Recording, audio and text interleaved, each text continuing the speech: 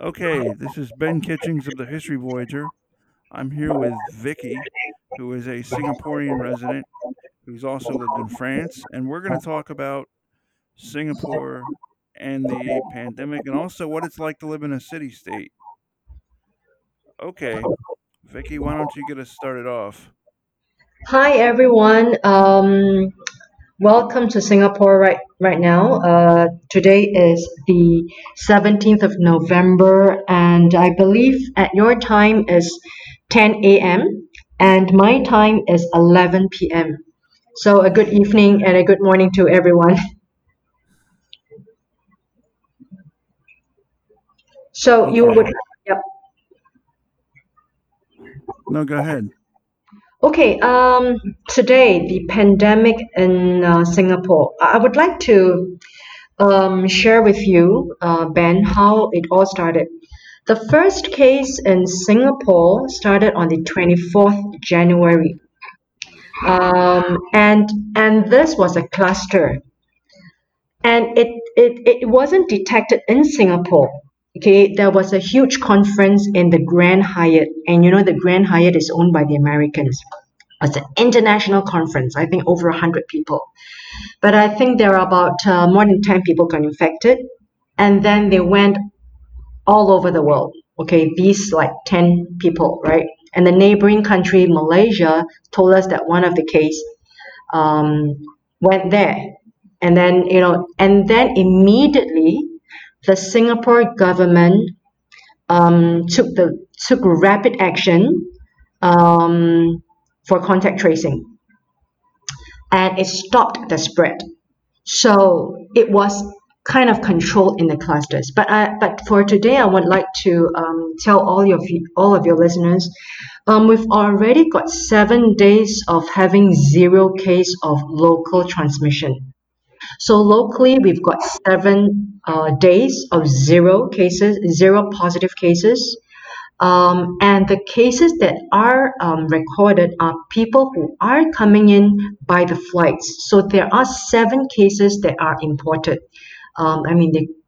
Some of them are Singaporeans, some of them are foreigners. They're working here, they're coming back here. But these people are quarantined. So it is still it is still 100% contained. So people are still really safe, but everyone is in mask. So this is the situation in Singapore now. What else would you like to know? Yeah. Well, I guess tell us about how Singapore, basically how you were able to contain this virus so well, because like in America, in some places in this country, wearing a mask is seen as very socially unacceptable. Even now, it's Yeah. really yeah. Yeah. Um, and I would like to share with you, Ben. Now, it has got to do a lot of, there's a lot of cultural difference here. Um, in Singapore, the people, number one, they respect the law, and there's trust with the government, number two. And number three, there is respect and concern for your neighbors. And I think these three fundamental principles underpin how the whole society reacted. So when the first case was in Singapore, um, there wasn't a mandatory law for everyone to wear the mask. However, the lockdown happened in Singapore on the 6th of April when a lot of countries were in lockdown. I think in America, in Europe, even in Europe, in Italy, in France, the lockdown started in early part of March, and then in America it was mid part of March.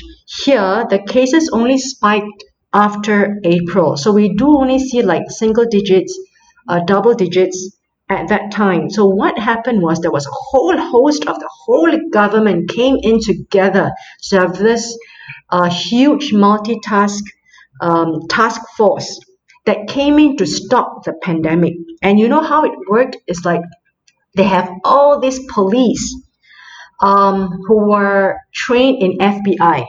Okay, they actually traced every case, and it was reported, and you can see that they traced to the neighbors, the taxi drivers, the market, everyone. So everyone was quarantined. All right, and immediately the police came into effect. They were doing all the calls. They were verifying the people. Where were you? Da da da da da da. And immediately, the whole of the police force plus the medical force, I call them people at the front line, they were all in action. So from the first case that were clocked on the 24th of January, the whole of the government went into action. But one thing I would like to say to you is that while the government was in frantic, they had all these things in place, right?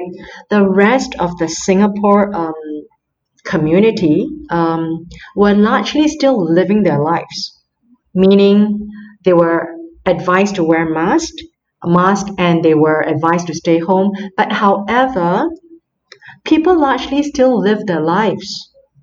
They still went to the shops, they still went to school, etc. Now, the case only started to spike after the lockdown because the curve was going up. But at that time, largely Singapore was still I should say, the old normal, right? Because the people knew that the government and the police, the FBI were tracing the cases, and the medical teams were all like locking all these cases up. Now, how did the Now, people? Yeah. hold on. I think I should clarify that the FBI is a Singaporean agency and Okay, not I would an say that the American American, agency. yeah, I would say that the American Singaporean equivalent of the FBI. It is called the CID here. Okay, it is called the CID here because they were trained for tracing, right? They've got this whole team of people, and when the news came out to show over 100 police people, they were just calling the people, tracing the people, asking where were you at this time, etc., etc. So they were tracing the whole footprint of where the cases went. And I don't think there were any dispute that people who were contacted were isolated, and they knew they have the social responsibility to isolate themselves. And I think the important thing to mention is in this part of the world, in Singapore, because we've got this mentality of taking care of your neighbor, taking care of your family, that collective mentality, that not to harm your neighbor, which is so much entrenched into the psyche. People voluntarily do that responsibly. I would say that there's a lot of emphasis on social responsibility, a community responsibility, and I was, in fact, at the end of January, because I was reading all these news that were coming out in Europe by the scientists, and the graphs were coming up, and the graphs were showing that the trajectory of the numbers is going to spike if there were no intervention by the government, right? And it went all the way up. And at that time, nobody believed the scientists because they were saying, how could this be so? But I was reading all these news, and I printed out the news and I gave to my neighbors, and largely people were just like sharing, hey, is this going to be another case of the SARS case, da da da, you know? People were just talking, and people just wanted to inform your neighbors. And I was giving out the mask to my friends and to my neighbors, and the neighbors were just sharing the news because everyone was trying to be concerned for everyone. So here in this part of the world, there is a level of consciousness that we need to take care of our neighbors, and we need to take care of ourselves and our neighbors and our family. So there is this sense of personal responsibility and neighborhood responsibility that permeates through the whole society. And I think that's how the society of Singapore or in Asia responded. Like, I got to take care of you for me to be safe. And because we're talking about infectious disease. And there's a lot of science behind. And even though the government was doing a good job before the lockdown, people were still going through their lives. But however, the numbers were starting to spike because of um, certain clusters, right? And I need you and the listeners to understand Singapore is a really small island. And you drive like an hour from the west to the east across just about 40 kilometers, right? And we've got a population of 7 million people, 4 million locally born and bred here, and about 2 million of expatriates, a lot of them from Europe and America. We've got the biggest bank, American banks here, Citibank, Standard Chartered, etc. And the biggest venture capitalists located here in Singapore, the headquarters. And we've got the biggest, huge American manufacturers here. You name it, they're all here, right? GlaxoSmithKline, Pfizer, ExxonMobil, all the big brand names are here because Singapore is really like the headquarters of Asia for these big brand names. So now back to the story. So this is a really packed, highly dense country with a population of density that's one of the highest in the world in a really small island. And we've got lots of foreign immigrant workers who live in the dormitories. Unfortunately, they come from many parts of the world, usually third world countries, and they were living in this highly packed dormitories, like 6 stories, and you've got like thousands of them staying there. And the cases spiked there, and it went to like thousands of the immigrants. And now, sad to say, it affected a lot of the population of the foreign immigrant workers there. And some of the stories didn't go well. However, it went up, and the cases for Singapore now stands about 58,000. About 90% of these cases were in the foreign workers' dormitories, sad to say. And then, however, the government took control of the situation, isolated them, gave them their wages. The government paid them wages in full. And all of them were isolated, they were quarantined, and all of them were given food. And all of them were given free Wi Fi to contact their families either in India, in Bangladesh, or whichever countries they come from. So the numbers only went down like 2 months ago when the lockdown was ceased on the 1st of June, and then we went to phase two. And since phase two started, the cases were quite low in the community. Like for the last 7 days, we've got 0 cases in the community. So the whole of the government came in like a task force to took control of the situation. And I would say that a good part of it, I would like to applaud the government for doing a good job. And of course, it's not perfect. There's a lot of people who are still questioning certain policies, etc. But the laws quickly enacted that if you leave your home without a mask since the lockdown, right, in April, you will be charged in court or you will be penalized like heavy, like 5,000 Singapore dollars. And the exchange rate is like 1.3 US dollars to 1.3 Singapore dollars to 1 US dollar. So people will That's a lot fine. of money. So Yeah. that's an awful lot of money for people to Yeah. pay that. Yeah, you could charge you and there are people and there are people charging court even today, right? So since the lockdown, okay, what happens in a lockdown? The laws were enacted. You can't nobody could come into your house. All right, you got to close your door. You got to wear a mask if you do leave your house to buy groceries. So essential travel was the only thing, and everyone was the schools were closed.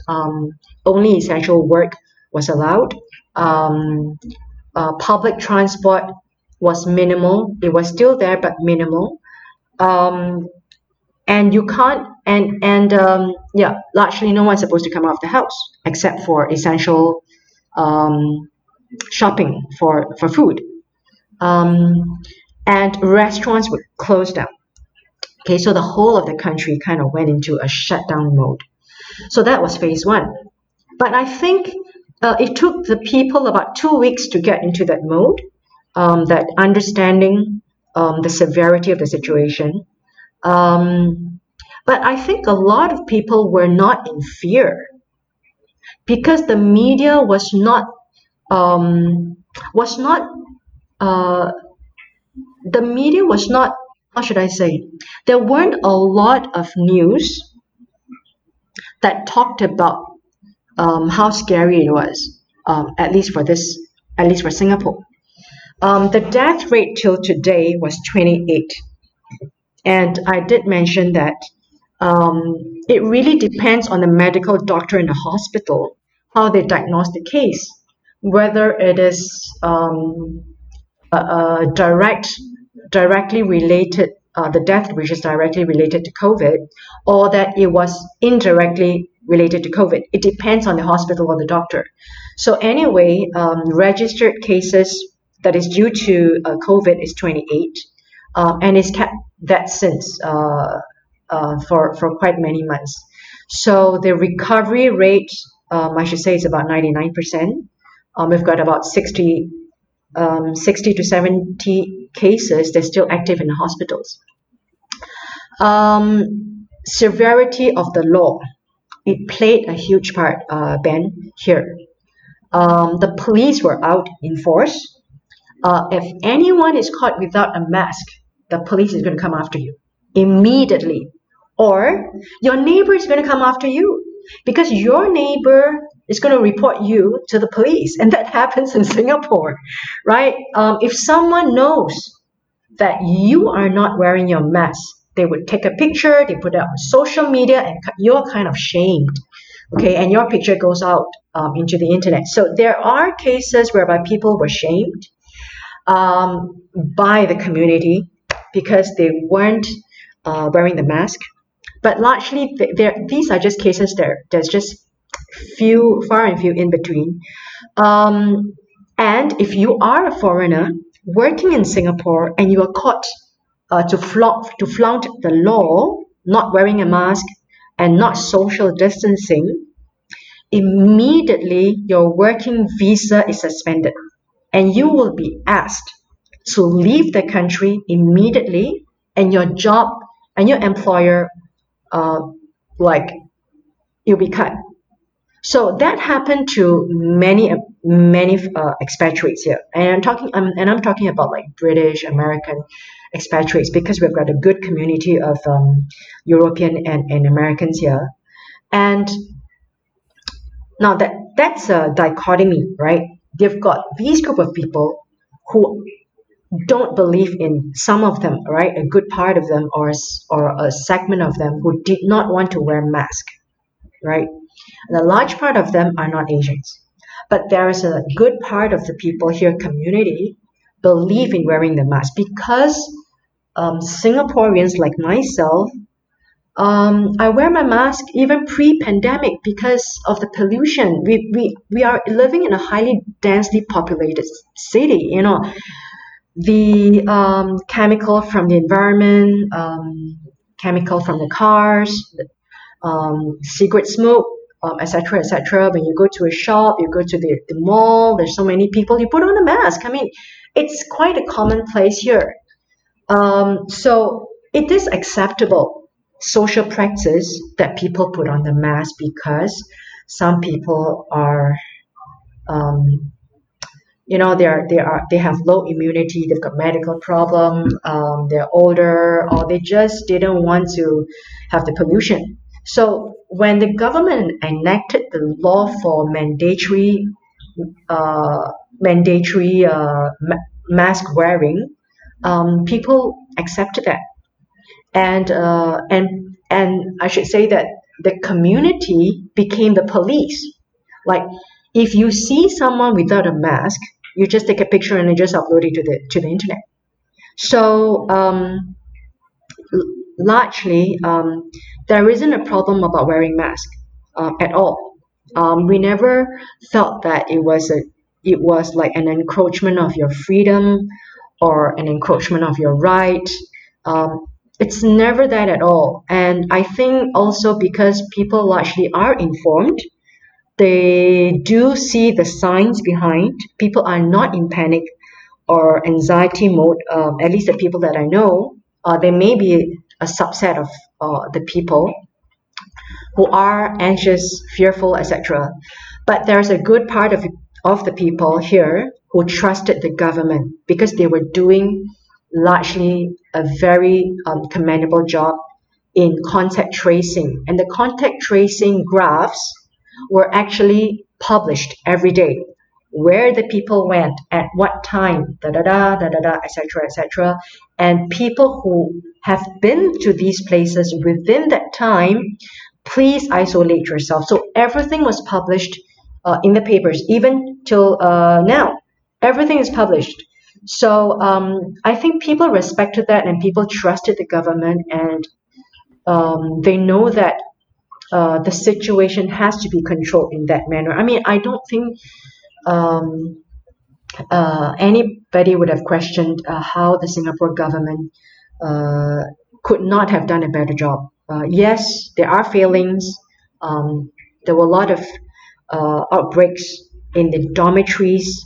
That was outside the hands of the public because they were living in private dormitories run by private organizations. But the government came in, took charge of the situation, and paid all the workers to isolate themselves for the next couple of months. Don't leave. We're still going to pay your salary, and we're going to give you food for free, and we're going to give you free phone calls to call home to tell your family that you're safe, etc., etc. But there were unfortunate situations whereby the stress came in, the mental stress came in when people were locked down for long periods of time. There are cases where people jump down the building, and I have to say that um, these are extreme cases because lockdowns are difficult for certain people. It may not be from the anxiety of the virus or the news, but it just kind of your world just kind of closed in and collapsed. So I think the mental thing is something that the world has to address, families and individuals have to address. But I think at that time, there's a flourish of online events that people can actually watch, talk to each other, workshops, etc., that came up even during that lockdown period and even till now. So a lot of things were in transition online already. It's very active. Companies have pivoted themselves to be online. A lot of webinars, Zoom seminars, trainings. A large part of the lives are now in the new normal mode. Um, People have safe entry. There's a new law of safe entry. I would like to tell Ben is that whenever you go into um, an enclosed area, it could be a restaurant, it could be a school, it could be a shop, okay, or the mall. You have it is mandated that you must put in this particular app that like tracks where you are going. Okay, you go into the shop and you got to have a temperature taken, and of course there are certain um, unhappiness about privacy laws, right? Privacy. That's why the government came up with this new device that we are all going to collect this month. And this device we're going to put in our pocket and to trace where we are. However, it will not break into your data unless there is a positive case. Um, in that gadget that we're gonna collect. Now this gadget uses Bluetooth, right? If you're within 2 meters of someone who's got the case tested positive, then it will kind of beep da da da da da, and then you'll be called by the Ministry of Health, and then you will surrender your beeper, and then they will trace where you have been for the purpose of tracing the other cases.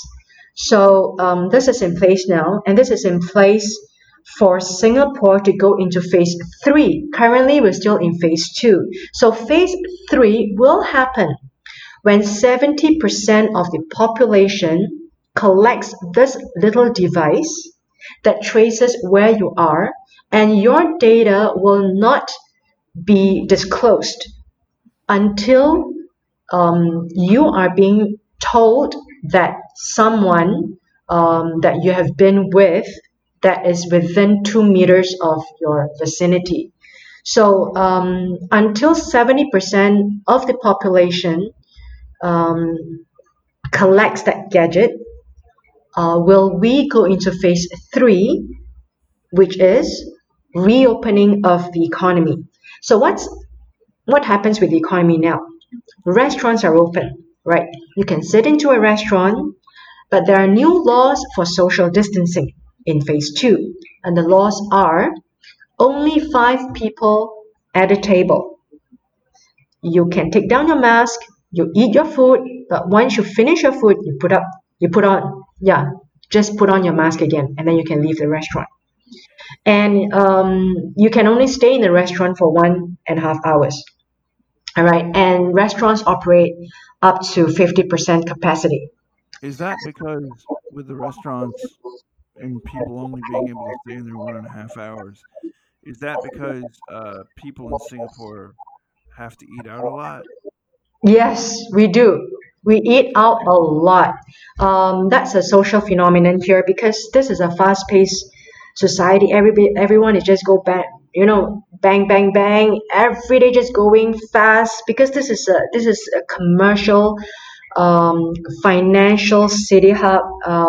People don't really cook at home, and that's why the lockdown was difficult for a lot of families because we don't usually cook at home. We just go out to the fast food and either it's McDonald's, Burger King, whatever. We just grab and then we go. We don't sit in a restaurant.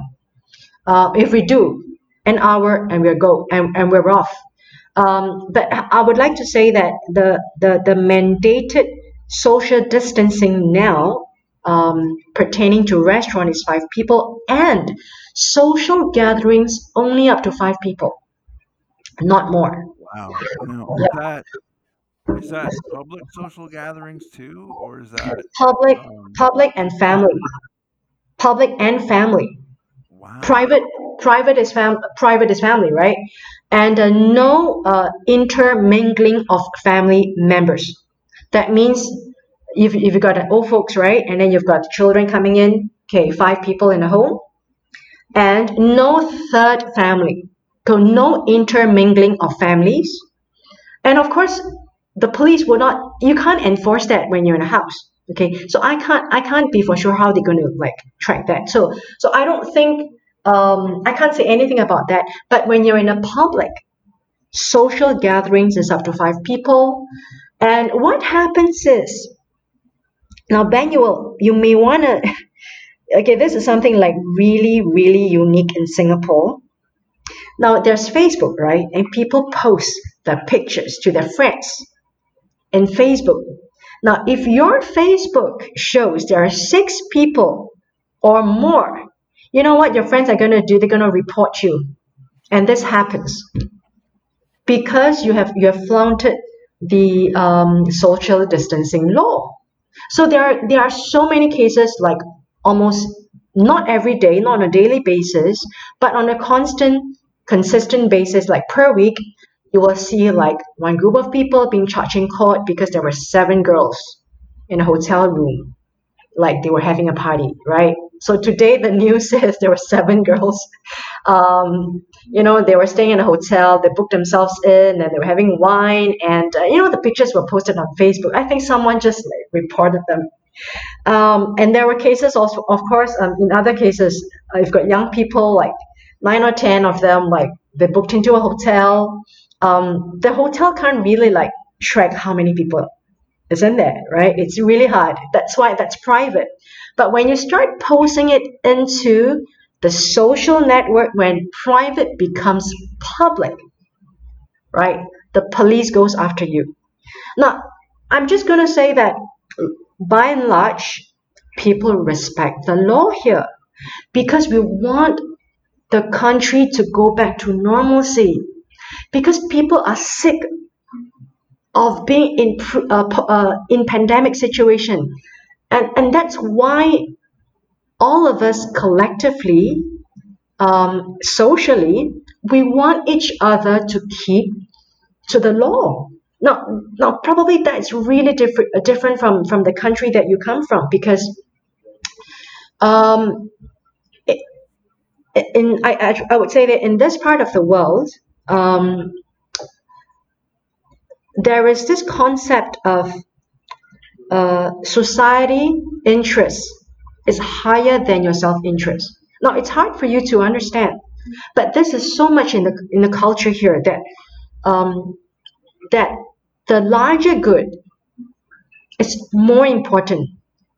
Okay, the larger good or the social good is more important than individual good. Do you get my point? It's really hard I for do. I yeah. actually do. And I think one of the main differences between one of the things I keep hearing you say, um, like people trust the government, people trust the media. People in this country don't typically trust the government. Or maybe they do, but they certainly wouldn't trust the government to, like what you said were, you know, people like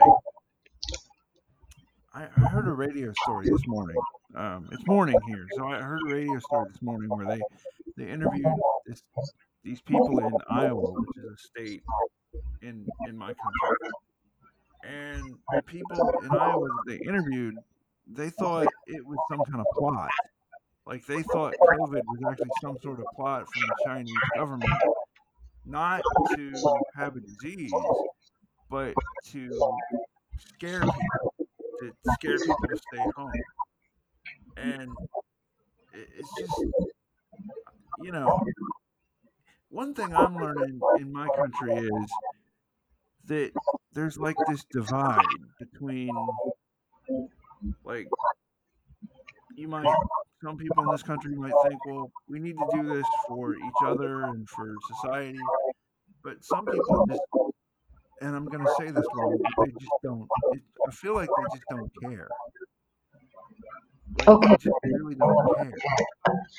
Yeah, I would like to address, I think, two issues. One is this a hoax by the Communist government of China?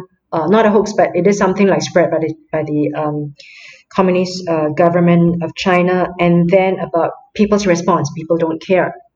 Um, Well, now, and yeah, there's a third thing too I want to bring up. In this country, some people got a $1,200 check several months ago, mm, which $1,200 in a lot of places in this country, yeah, that's not a lot of money in a lot of places. But there's not really. I guarantee you, if you were to ask the average American on the street, there's none of them really think the government is going to step in and pay people to sit home or pay people to whatever. Like in this country during the 2008 financial crash, yeah, when the government essentially had to bail out the auto industry, there was a whole lot of people in this country that hated that. yeah, I mean, that's yeah, how individualistic we are, yeah, yeah. you know. So I can address that too. So back to the issue of is this the Chinese government plan, or unintended plan or an accidental plan, I have no idea. But I do know that in January, and I would like yourself and your listeners to follow this, is that back in January, I was tracking the news. Um, Now, Hong Kong, which is the neighboring country, the autonomous country, um, the University of Hong Kong, the professors, the virologists, uh, epidemiologists, and they were the top virologists of the world. All right, and you can name them. They are the top. They're from Hong Kong. They actually gave a press conference to say, and the press conference was attended by international news correspondents from Bloomberg, CNN, because they were asking questions, and that was already in January. And why do I remember that? Because that was the Chinese New Year, right? It's a big deal in China. So they traced, right, from Hong Kong, they traced that this case in Wuhan happened at the end of December and it's going to explode. And they gave the graph because they are the scientists, right? I mean, they exist for a reason. So they gave the whole model and the graphs, but very few people um, uh, in the world believed it. And they've got CNN who ask certain questions, they've got Bloomberg and certain local news, etc. But the Hong Kong government came in to step in to immediately shut down, right, a lot of this borders, planes, and also to start isolating people. So the Hong Kong government came in very quickly. Now, at the same time, in December, back in Taiwan, another independent country with relation to China, they found this case, right, in December when it first started to spread in Wuhan. And the Taiwanese government, right, um, told essentially it was out in the news that this case was really strange. It's like the SARS, and everyone has to be really careful. And the country went into um, the mode preparation mode for this, right?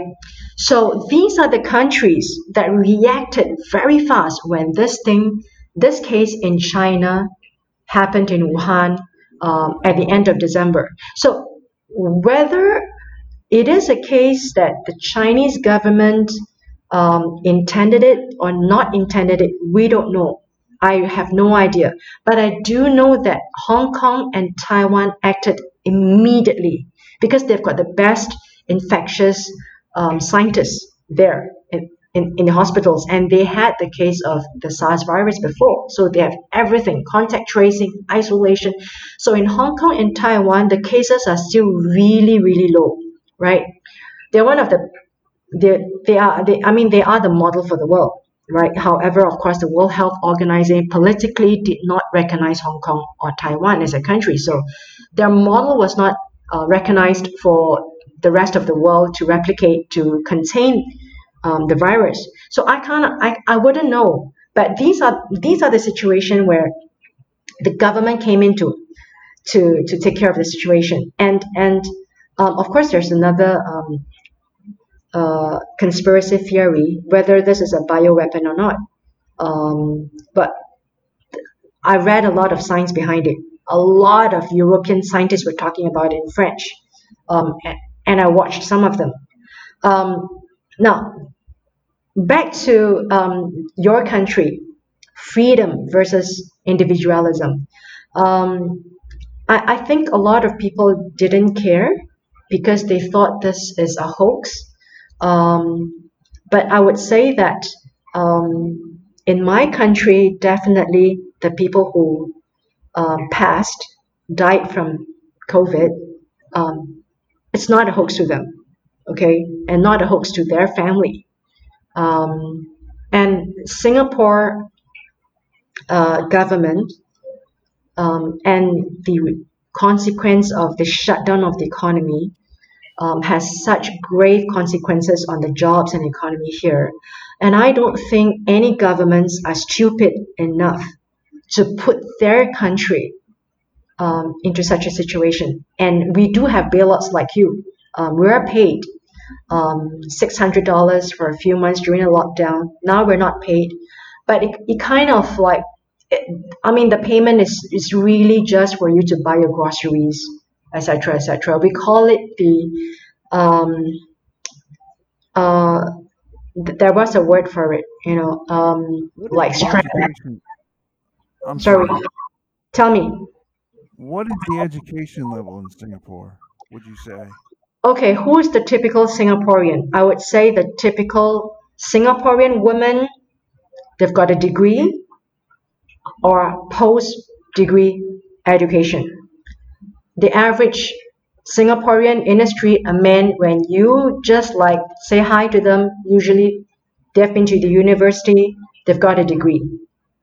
Um, lots, lots of Singaporeans, uh, the well-off and the more intelligent ones, they go to Oxford, they go to the Ivy Leagues in the US, Yale University. My nephew herself, she's got a scholarship from the government to study in Oxford, and then that's for her degree, and then get her master's that is sponsored by the Singapore government to study in Yale for urbanization for Singapore. So I would say that a good part of the population are really educated. Because With well, the thing that I keep running into myself is that um, like I have a master's degree in history yeah. and I have a degree in political science. And so that's how I became familiar with graphing and like the curves and stuff, the exponential curve. But a lot of people in this country, especially a lot of older people and a lot of older rural people, or a lot of rural people in particular, they don't really have like there's not really the I forget what the percentage is right now of college graduates in this country, but it's not I don't think it's even half. Mm-hmm. And I wonder if that's part of our problem. Like really. Um, okay, let me just juxtapose your case like what you just said. Like let's just juxtapose this with Thailand, Malaysia, Indonesia.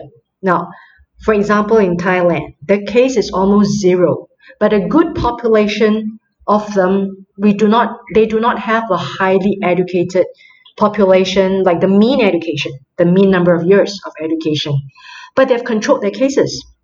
And when you see the YouTube, even the people in the rurals, the countryside, people who are just like living their lives, they're all wearing masks and they're all social distancing. Even today, if you look at the YouTube that people put up on the internet. So I don't really think it's a matter of education or awareness, but I think it's a matter of how I see it, how a Singaporean myself see it is the concept of individualism versus collectivism in Asia versus America. Um, it's the stark difference how people are being brought up. If you know what I'm trying to refer to, because in a Western country like in the US, you emphasize a lot of my right and my freedom. That's why you've got your constitution, right? The right to bear arms, the right to speak. However, in Singapore and in a large part of Asia, your right depends on how it harms the other people.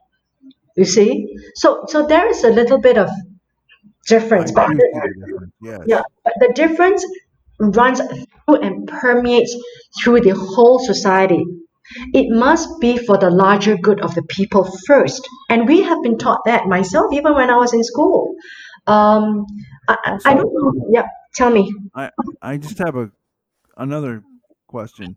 Yeah. Does Singapore have I guess I don't know what you call it, but in this country, I guess we would call it socialized medicine or government, um, like basically government and healthcare. What is the relationship between the government and healthcare in Singapore? Okay, now this is a very big question, and I'm happy that you asked. All right. Now, there is a saying here in Singapore: you can die, but you better not get sick.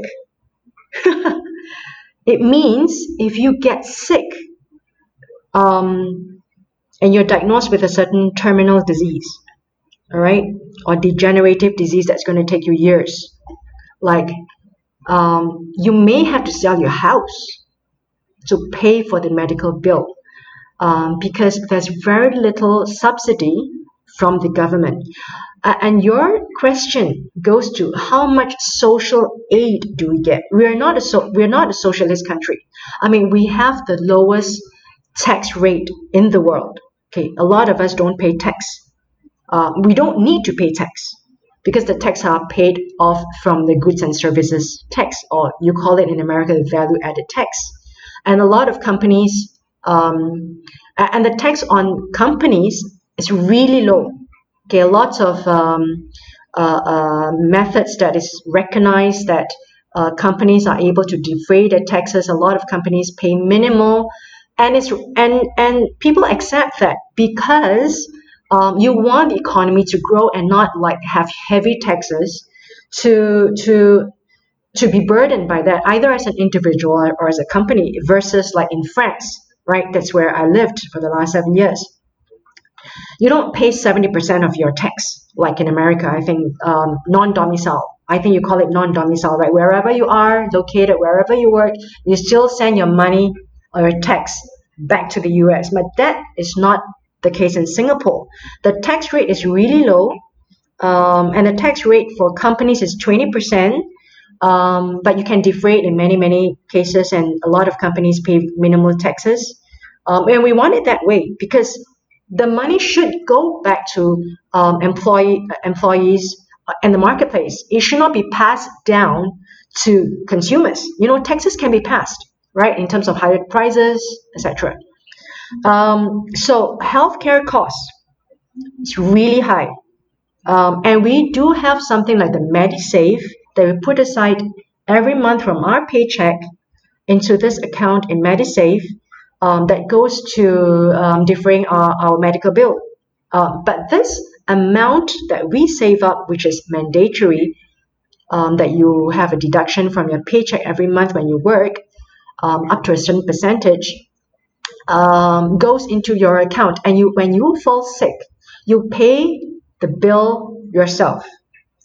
Very little subsidy, but there is a mandatory insurance. Your insurance can pay and defray your medical bill.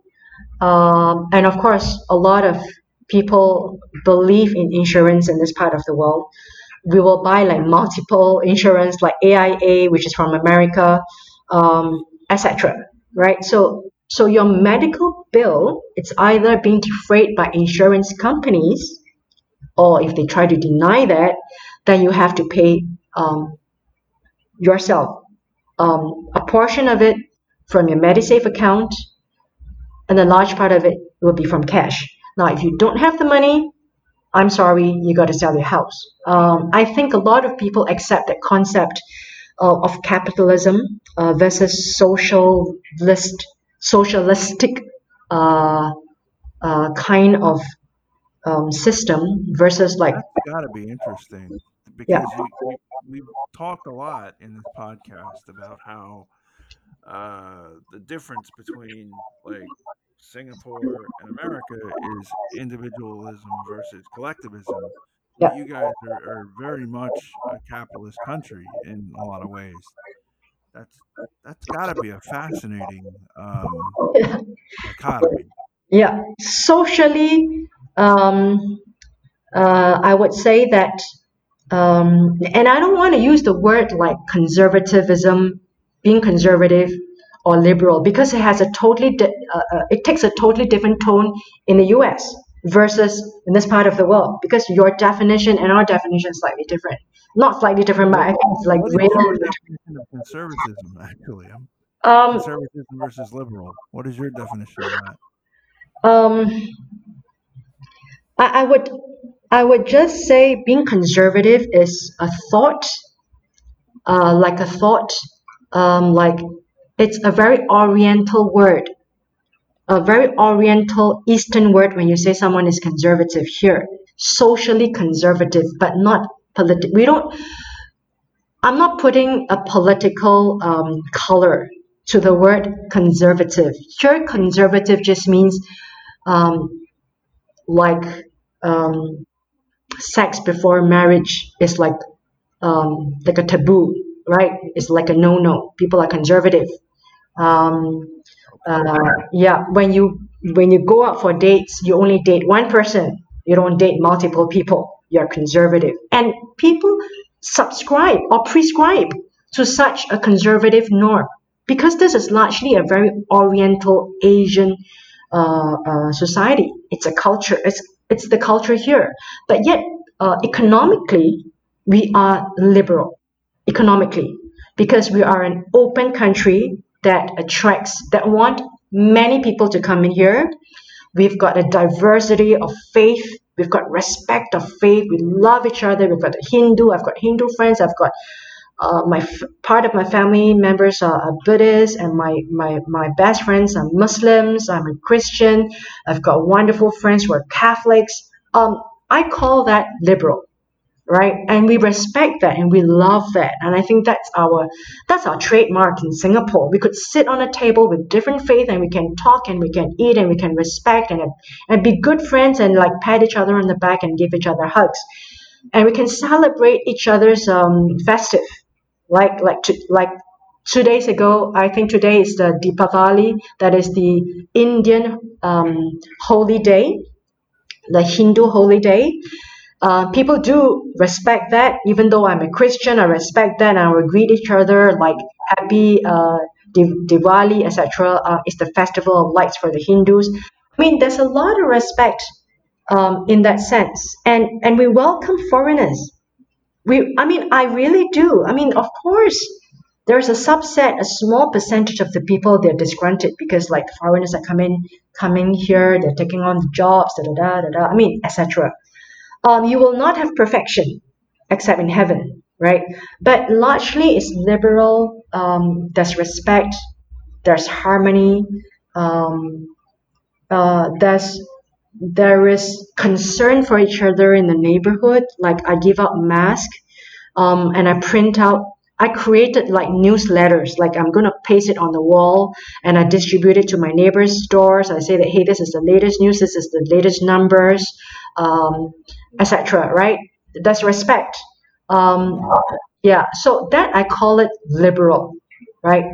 And economically liberal because we want people to come in here. We want the best people to be in the country. We want all the companies to be here for jobs, um, for for jobs, for economic growth. We need that. I mean, this is a really small island, so I call it liberal, economically liberal. Politically, I think a little bit conservative, as in Right. that politically conservative, but you and your listeners have to understand that we separate faith with government.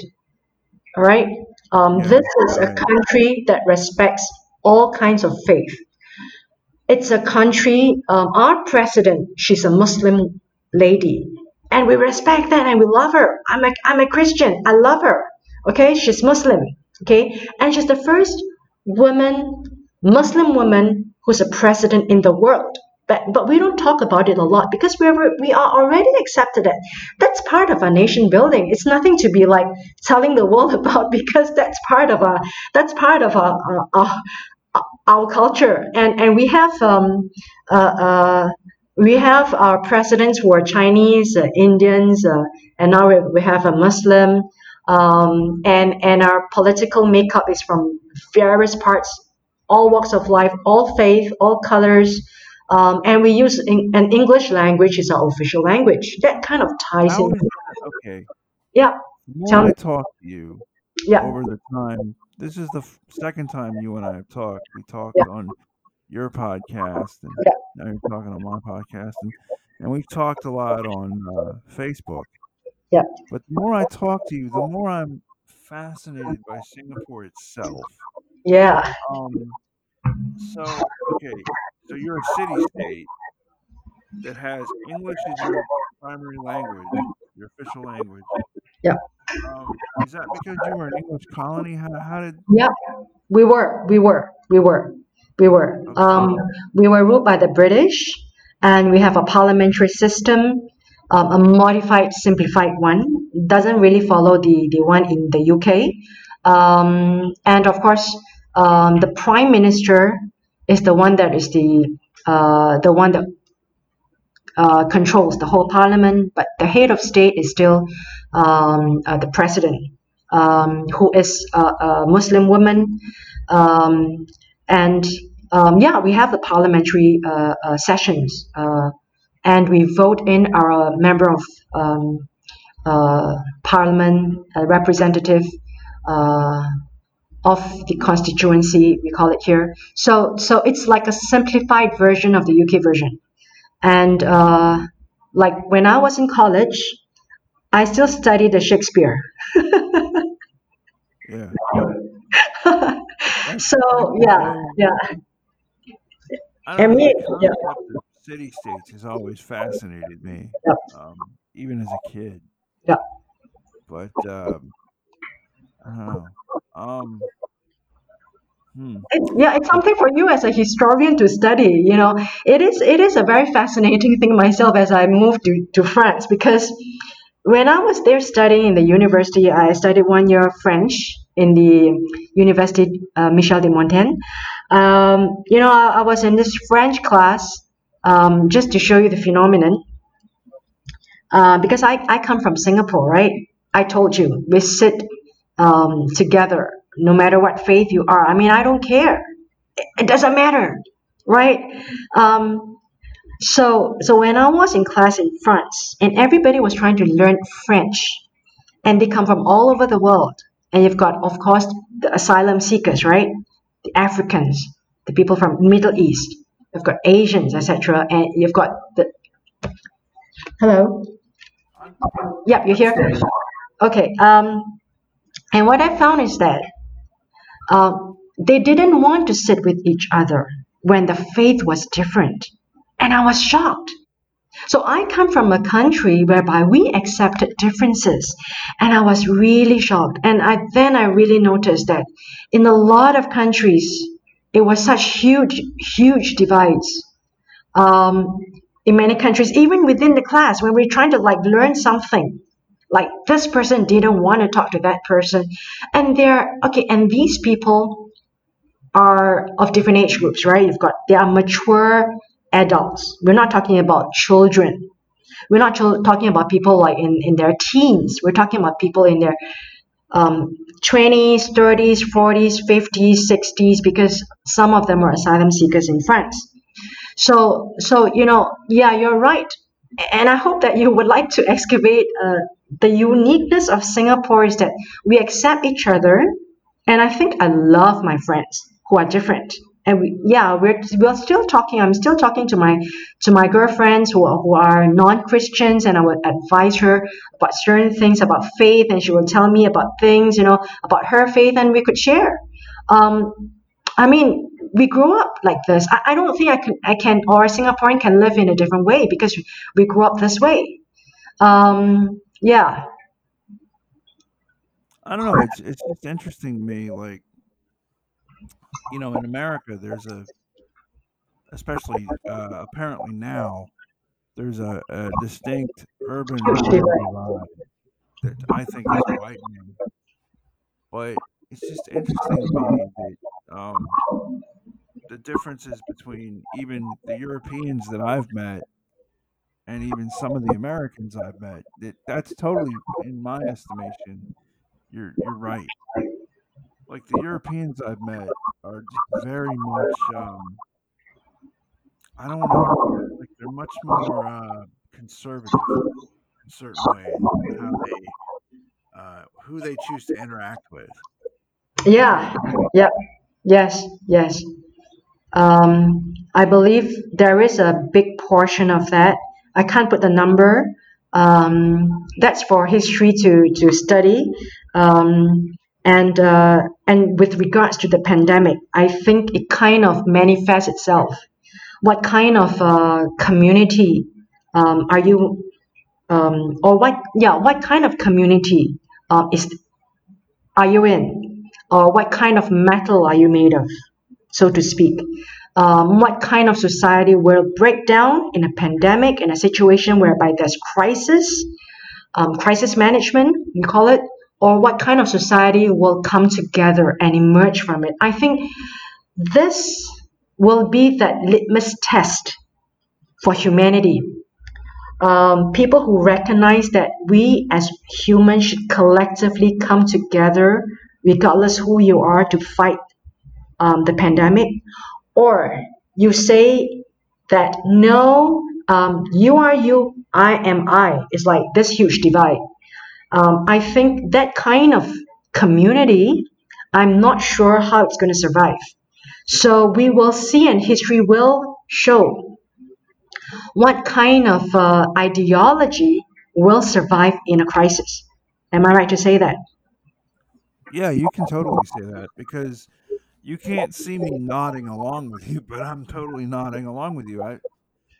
I really do think that one of the things I'm noticing is that the world is going to change after this. I don't know that's going to look like. I absolutely don't. But Yeah, one of the things I think about a lot with this disease is how new it is, and like we don't know what's going to happen to these people years down the road yeah, after. yeah. You know, we just don't know.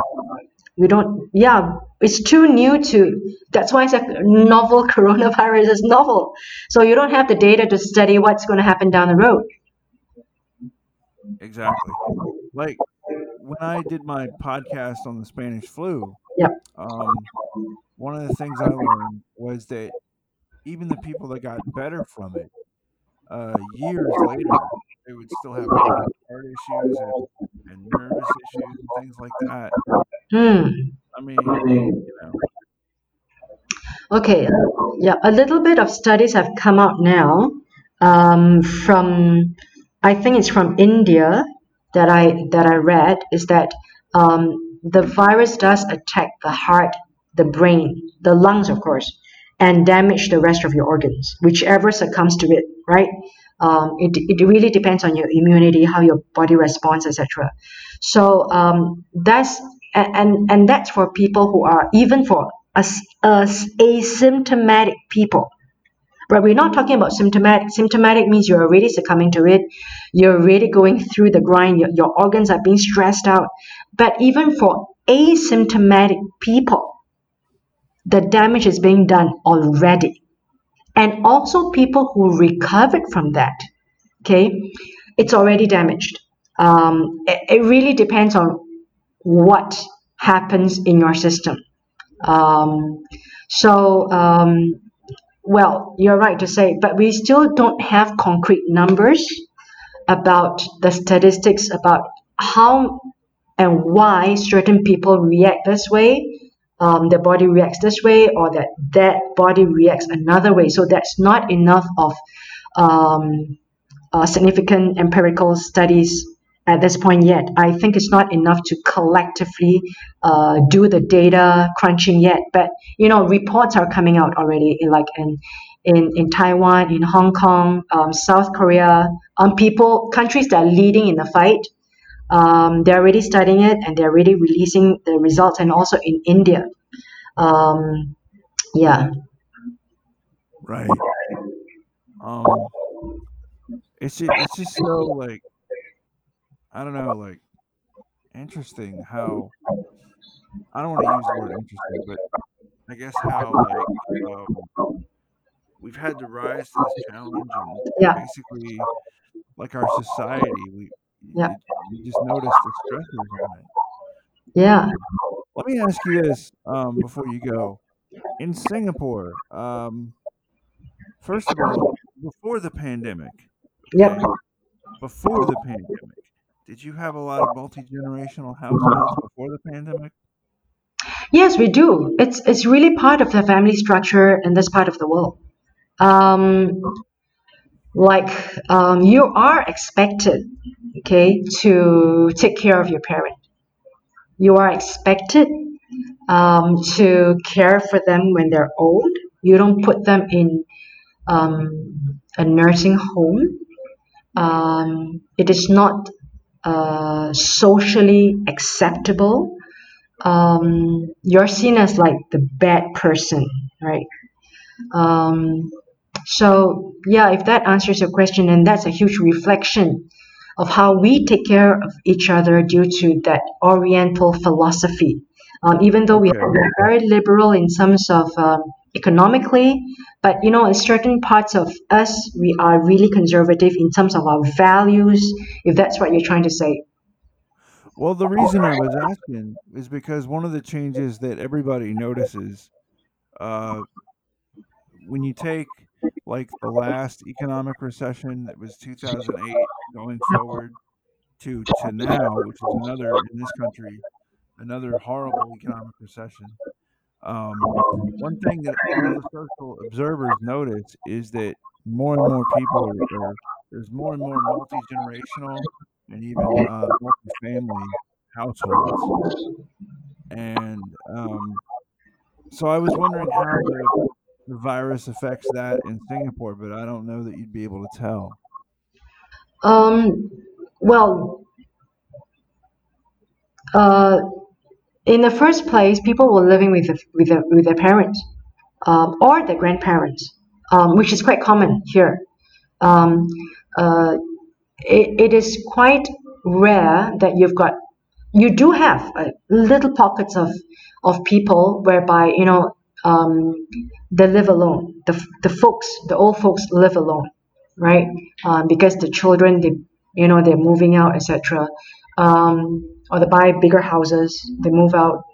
There are cases like that, but largely people take care of each other. So, okay, my mom has passed on 5 years ago. She's gone home to the Lord. Um, but I love her to stay with me. And I'm always like fighting with my siblings, like, please have her stay with me. And my brother wants her to stay with them. You know, this is the amount of connection we have with each other, with our families. Yeah, so probably that is a reflection. Yeah, probably that's like a reflection of how each other is taking care of each other. Yeah. Yeah, we until recently we didn't really. I'm sorry. Until recently, we didn't really do that in this country. Yeah, it may be a good thing, people realigning their priorities. When the world is shut down, you've got time to think about it. I have a podcast episode whereby I talk about rediscovering my faith during the lockdown, etc. That I'll share with you another day. So thank you so much, Ben. Oh, So thank you. that is that the final question? Yeah, that was the final question. Yeah. Thank you so much, Ben, for having me. And I would like to tell everyone before you close for the episode is that today, 17th November, right, 2020, the world case is